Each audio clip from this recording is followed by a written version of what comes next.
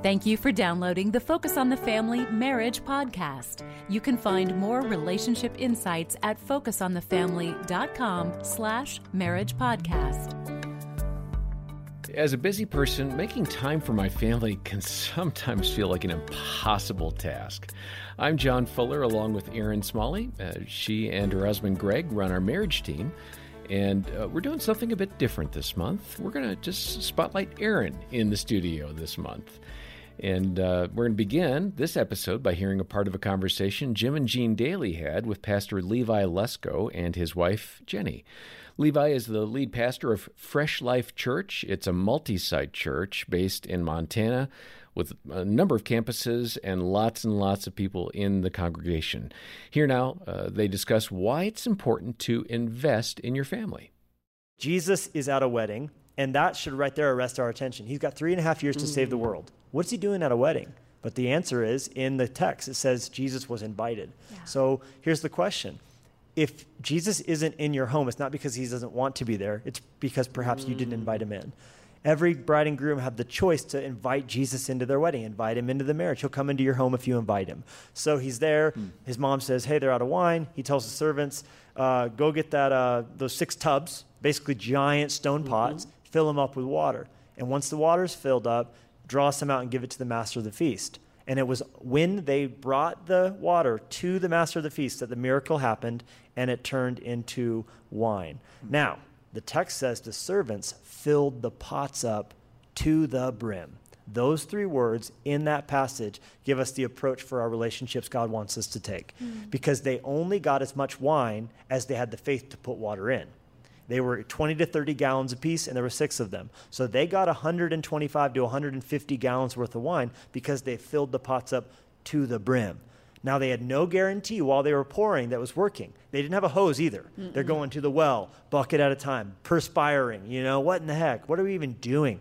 And they could have easily said, oh, that's enough. Let's go bring some to the master. Then that's exactly as much wine as they would have gotten. But because they had the faith to do something that didn't seem like it was working, that eventually this to-the-brim mentality led to them having a lot of wine. We think a lot of marriages have a barely enough mentality. They treat it like, we do our iPhone or our gas tank, where it's like always kind of run on red line, you know what I mean? And we don't get gas until, some of you have that little thing that tells you distance till empty, and you go, I just did that yesterday. I don't need to get gas. I got 13 miles left. I'm fine. Yeah. And that was the exact mileage I had left. Exactly. You're like a prophet. That's the point at which it kicks over and says, hey, moron, get gas. You know what I'm saying? I'm like, no way. It's like a game. How close can I get to the edge? But a lot of marriages are doing that. Not taking that date night or that weekend away or that marriage counseling until it's in crisis mode, as opposed to a to the brim. You're going to have as much in your marriage as you're willing to put into it. So I think, like that miracle, we should fill our marriages up to the brim.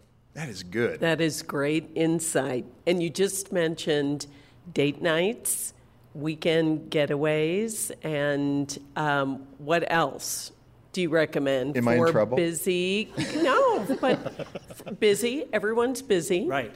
A lot of us have kids. What are some practical ways to spend time together to build up that kind of love bank? Yeah, well, we've heard it said 15 minutes a day, 1 night a week, 1 day a month, 1 weekend a year is not like, oh, you have to do this and you're getting it wrong, but like, is it just a good rule of thumb that you can, that seems doable. Like, okay, 15 minutes a day.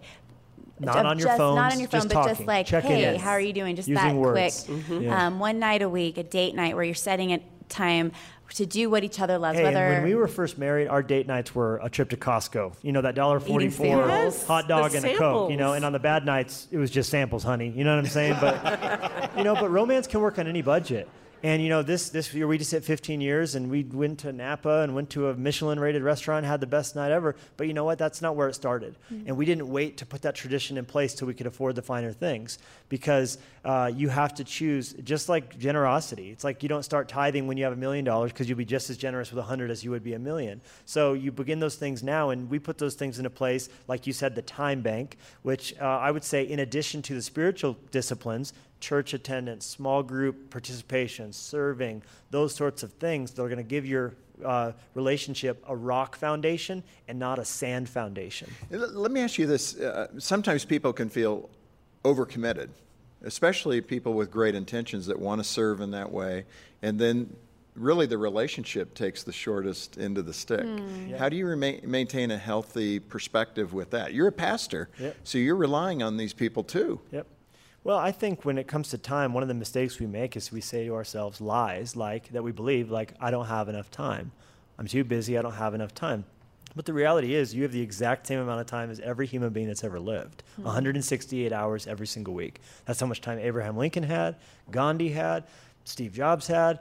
You can't find time for the important things. You make time. So I heard it said once, if you grow your no, God will bless your yes. So it's what you say no to just as much as what you say yes to. And when we put those important things on the calendar, we, at the beginning of a year, put out our camping trip, our vacation, those sorts of things are set in stone. And then when other opportunities come up, and let me tell you, they come up. I'll get asked, hey, come to this. And it's like, nope, I'm going to be there at my daughter's first day of school. I got asked to speak to 10,000 people and on the day of my daughter's first day of school. And I said, I'll be taking my daughter to school. And he said, we'll pay you this much. And I said, and guess what? I'll be at my daughter's school that day. That's great. And so there's nothing in the world that you can't get that back. You can get more money. That's right. You can get more opportunity. You can get more Instagram followers. You don't get more time with your kids. You don't get more time with your spouse. Well, I appreciate this so much about Levi because for me, I have more of the, I don't like conflict and I want to please people and I want to do all the things and I'm very used to just saying yes all the time. And I've learned that it's actually so good to be able to say no and to say yes to the things that are the most important. And so many people will be like, oh, you guys are so busy. How do you make this happen? It's like, well, when you put the first things first and you just let the other things either fall into place or not do them, then it really isn't that hard, but you do have to fight for it. And you have to prioritize, which is what you're saying. And you got to know what's important. Well, Aaron, you and Greg have discussed a number of times how you have to be intentional for time with each other. So I don't know, during the course of the years I've known you all, I'm not sure if you've ever been busier than now. So how do you make it happen? Well, we just returned last night from 10 days at Forest Home Family Camp. And let me tell you, we had a lot of together time and it was great, but it was intentional time and really building into, especially Annie, and being away from work and counseling and life, out of the house, somebody cooking the meals, 10 days. It was some great time. And in those 10 days, did you and Greg have time as a couple? Because in a family camp setting, especially when you're speaking, there's just lots going on. So was it a plus for you or was it a whoopsies, we didn't get the time we needed? Well, I will say, John, that we spoke every day together. And of course, how much we love speaking together and how good that is for our connection. So we had that time as well as the kids would go off to their stuff. And so we would have that time as well.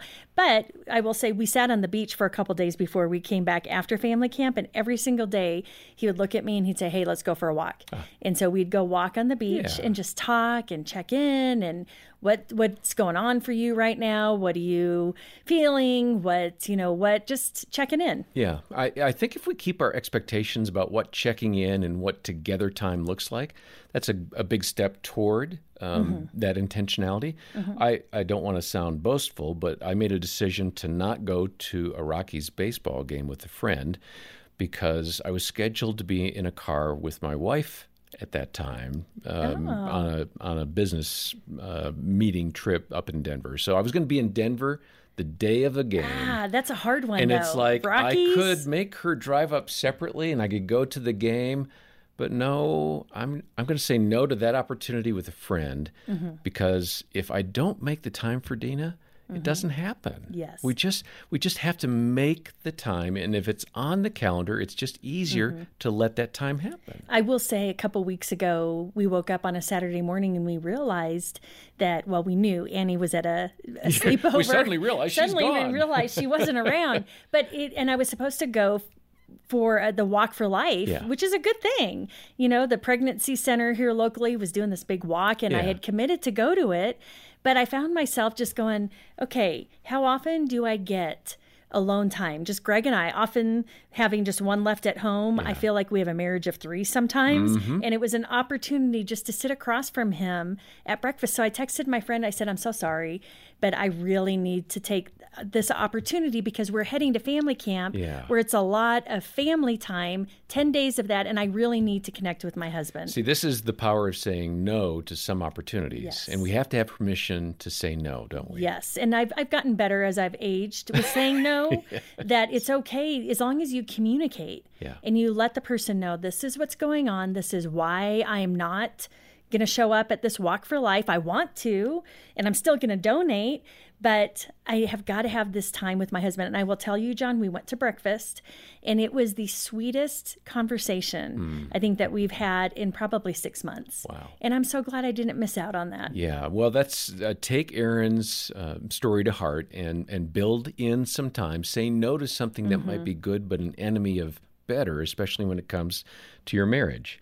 And Erin and Greg have written a great book that'll encourage you in this way. It's called Crazy Little Thing Called Marriage. And we're making that available to you when you support the ministry of Focus on the Family. Make a monthly pledge or a one-time gift of any amount today, and we'll send that to you. It's a wonderful resource for any couple at any stage of marriage. And we'll have the details for getting a copy in the episode notes. We'd also love for you to take our free online marriage assessment. So many people have benefited from this. Why don't you take the 5 or 10 minutes to do that, and then to have some talk time with your spouse about the answers that you find. Levi and Jenny are going to be here next time, and on behalf of Greg and Erin and the entire team here, thanks for joining us for the Focus on the Family Marriage Podcast.